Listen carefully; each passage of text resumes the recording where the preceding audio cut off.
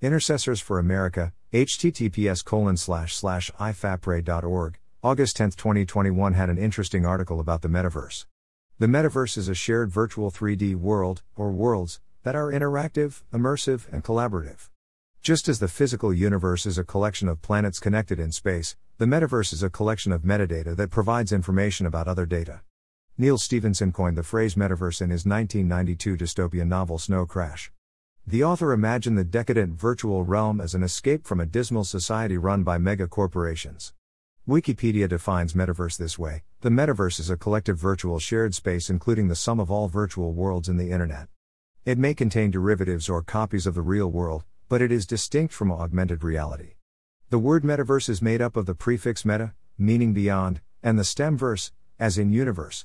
The term is typically used to describe the concept of a future iteration of the Internet, made up of persistent, shared, 3D virtual spaces linked into a perceived virtual universe. Why should you be concerned about the metaverse? Because sites like Facebook are attempting to capture the human soul in silicon. As more and more people look to cyberspace for their spiritual guidance, these online sources will filter what people see and hear. Do you think Facebook will tolerate churches that speak out against the establishment? Flowing Streams Church in Vero Beach, Florida, that sponsors True News with Pastor Rick Wiles, or Liberty Fellowship in Kalispell, Montana with Pastor Chuck Baldwin, will never get a voice. I don't think so, because preachers who deny the sanctity of LGBT lifestyles and who do not support the cancel culture and the woke movement will be flagged and punished as extremists. Mark Zuckerberg of Facebook has the vision of transforming Facebook from a social media company into a metaverse company. These cyber companies will teach children the spiritual beliefs of the establishment. Facebook is on the cusp of a spiritual revolution where technology is the religion. A few years ago, parents were shocked when their son or daughter announced that they were gay or transgender. Now, some young people want to exist as data.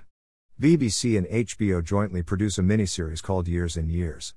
At one point, the daughter explains that she is a transhumanist, and she wants to exist as data. Transhumanism is a cultural and intellectual movement that believes we can, and should, improve the human condition through the use of advanced technologies. An example of transhumanism is the Borg in the series Star Trek. The Borg are organisms with cybernetic components linked in a hive mind called the Collective.